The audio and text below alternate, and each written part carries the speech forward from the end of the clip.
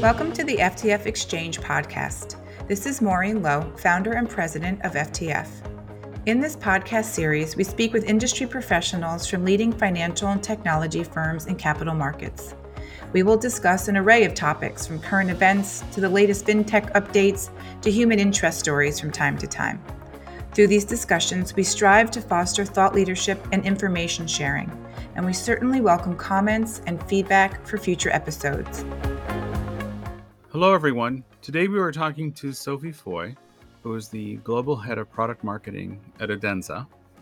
Following the merger of Calypso Technology and AxiomSL in July 2021, the combined company now operates under the new name of Adenza.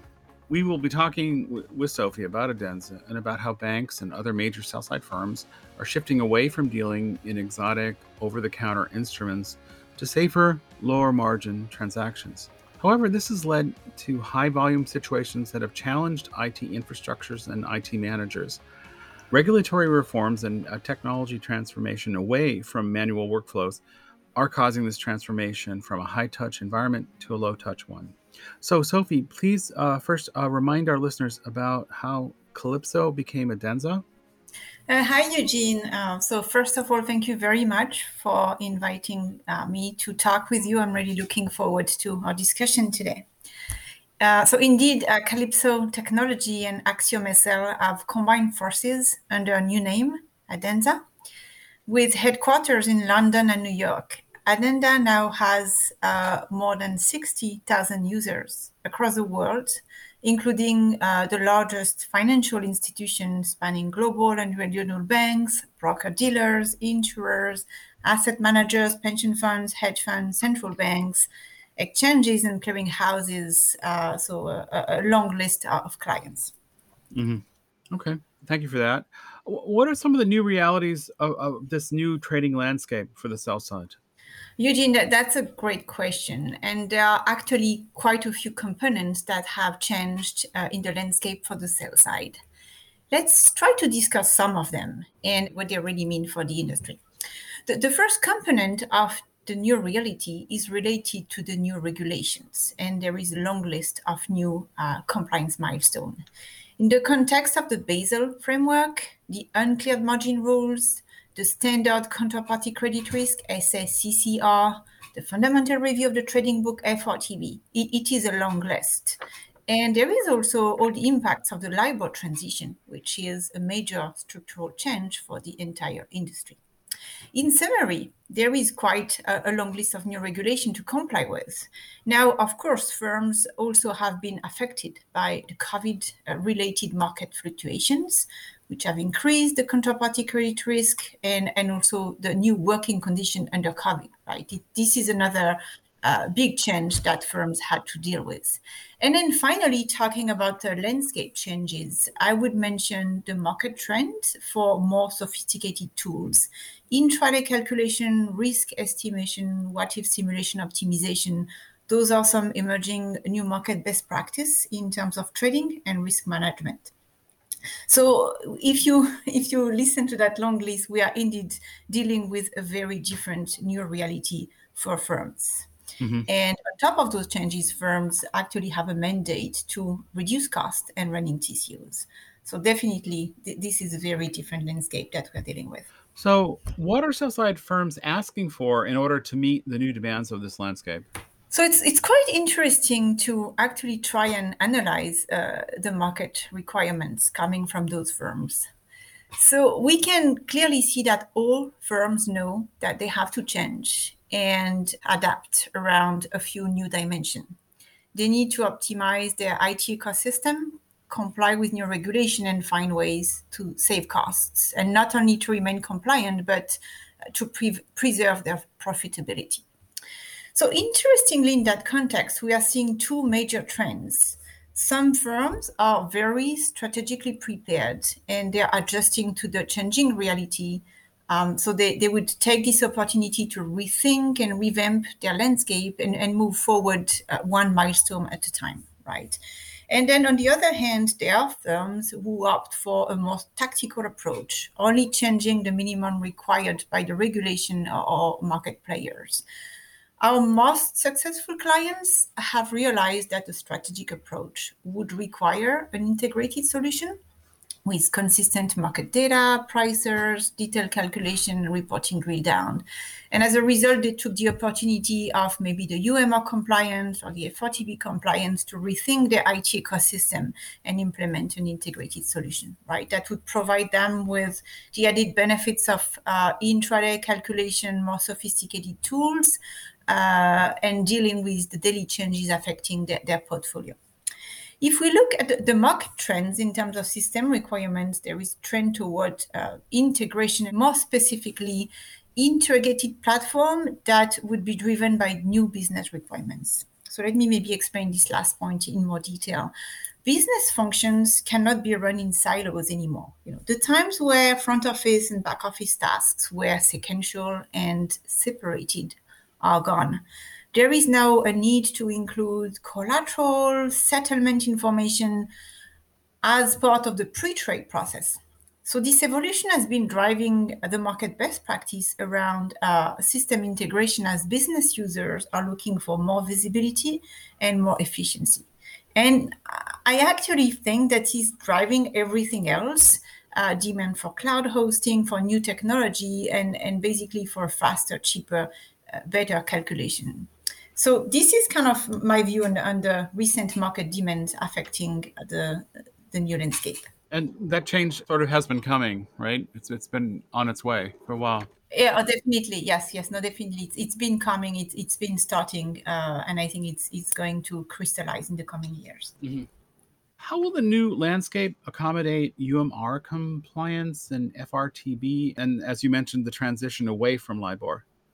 I've mentioned a long laundry list of changes in regulation, but as you rightly are pointing out, some of them have been more instrumental than others, and some are more urgent.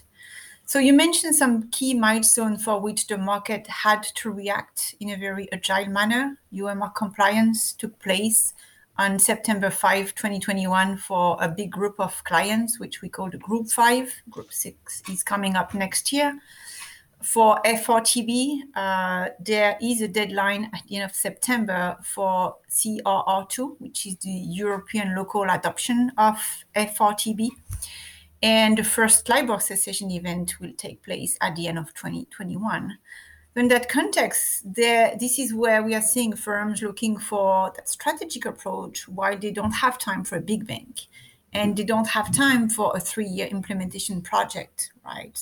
So what they need to do is hit their milestone where they need to comply one step at a time, but keep the vision they have in mind of a strategic approach because this is their endgame goal.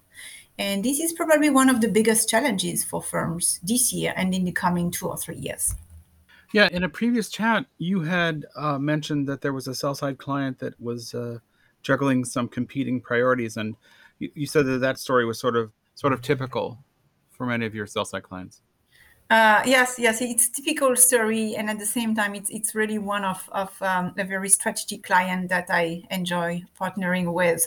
So in their case, they started dealing with new regulation last year. It was the middle of the COVID crisis. Everybody was working from home, and they had to plan for their regulatory compliance as it's not optional.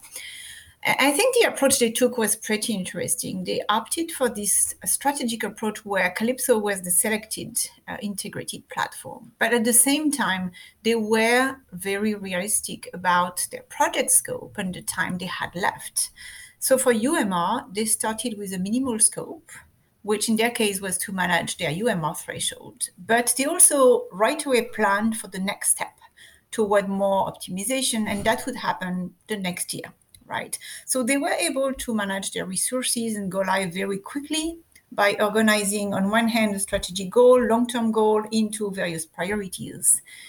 And they actually had the same approach when it comes to FRTB compliance with that European deadline that they had to deal with, while at the same time planning for maybe a more complete solution in the context of the 2023 deadlines that they had.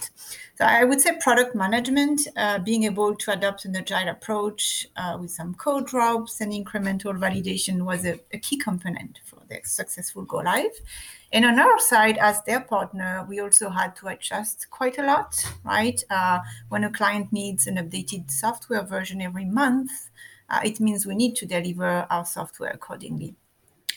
So on our side, we have worked with this client as a partner, and it was a great way for them and for us to adjust our operating model to changing market needs. Okay. And no one size fits all. So, what about those firms that have other needs?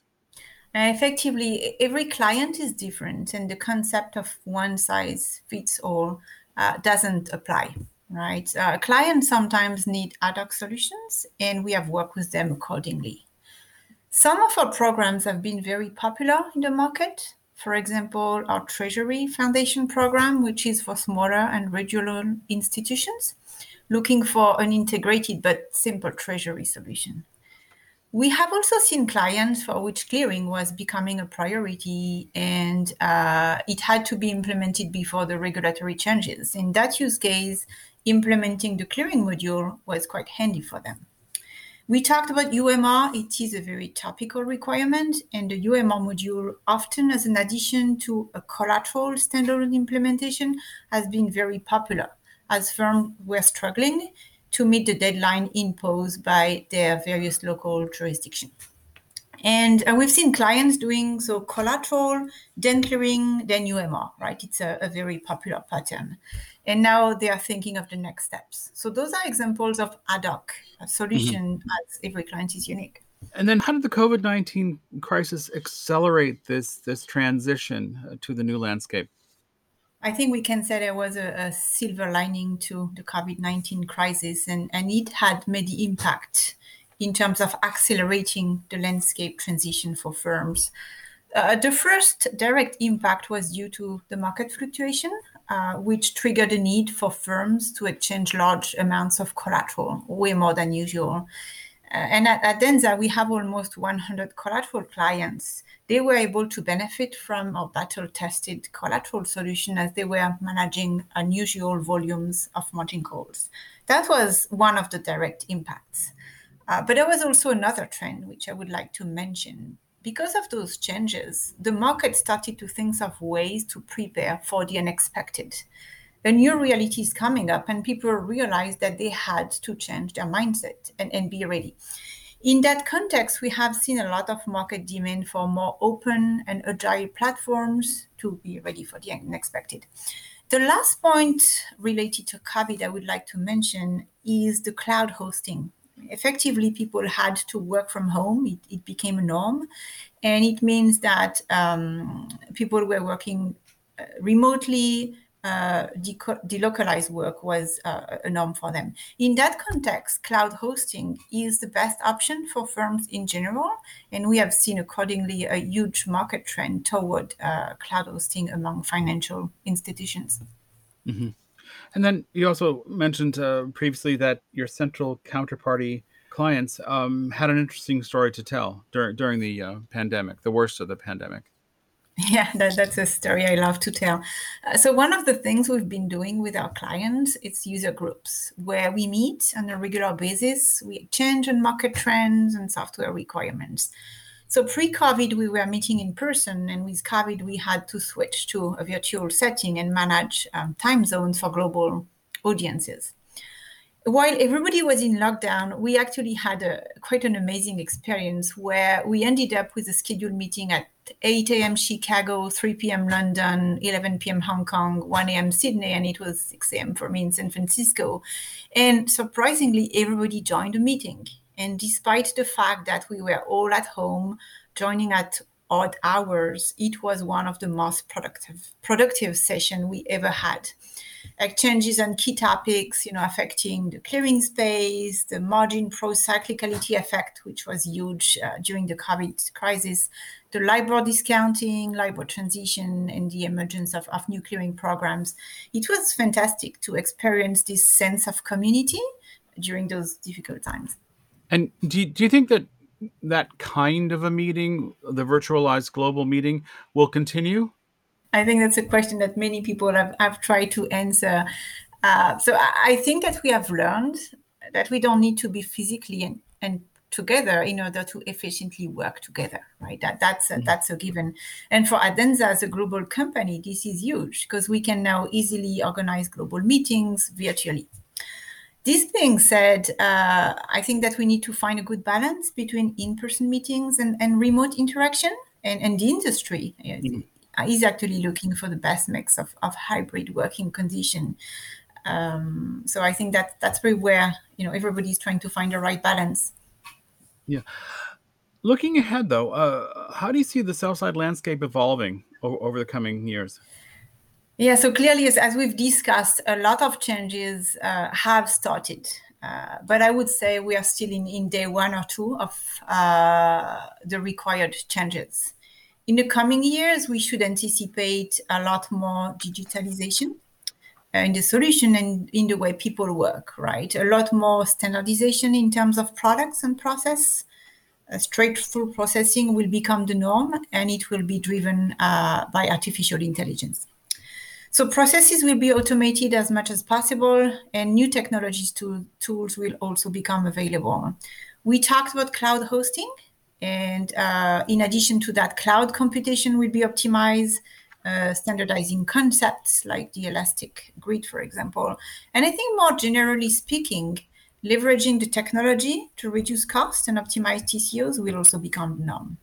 And then finally, with the new regulation coming in scope, optimization cost around capital charges, margin will also become very common in order to keep costs and charges under control, probably with enhanced analytics too. So at the end, we'll need in a new landscape additional tools, more controls, and probably a better leverage of the technology, with simplification, standardization, optimization becoming keywords of that new landscape. So basically, more profit, less cost is probably the end goal. But it will take quite some time to get there.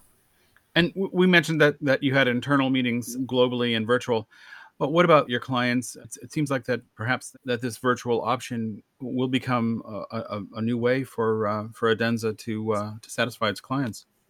Yeah, clearly it's going to be an additional way. I agree with that. And actually, let me tell you maybe another client story. We started interacting with a client that was at the time a prospect in the middle of the COVID lockdown. And interestingly, this is a client based on the West Coast. We were actually almost neighbors with some of the people that I was interacting with. But we never met, and we are still working together. Now we are in the middle of a very active implementation, and it was only working virtually. And despite not meeting in person, we've been very efficient. They've actually adopted that strategic approach I was talking about, starting with a front-to-back implementation and now leveraging that solution to meet all those risk regulatory deadlines that they have to deal with. So yeah, it was a pretty interesting experience and pretty nice to think about. Mm-hmm. Just lastly, what was the one thing that experience taught you about managing things virtually and as well as the traditional way? Yeah, well, I think what I've learned from all of that is when it comes to meeting with people and visiting clients, there is a big difference between quantity and quality. And I'm one of those people. I was used to traveling around the world all the time, probably not taking enough time to step back and think. So really, I think what that new way of working has taught me is that quality is better than quantity, and there is a need to find the right balance. So it was pretty interesting. Okay, great. Thank you so much for your time today. Thank you so much, Eugene. It was a pleasure. Well, we hope you enjoyed this episode of the FTF Exchange podcast. If you would like a turn in the hot seat, reach out to us at info@ftfnews.com and let us know what capital markets topics you'd like to discuss. Also, be sure to sign up to receive our email alerts so you don't miss out on listening to future episodes. Just visit ftfnews.com and click the sign up link at the top of the page. Thanks again for listening to the FTF Exchange podcast.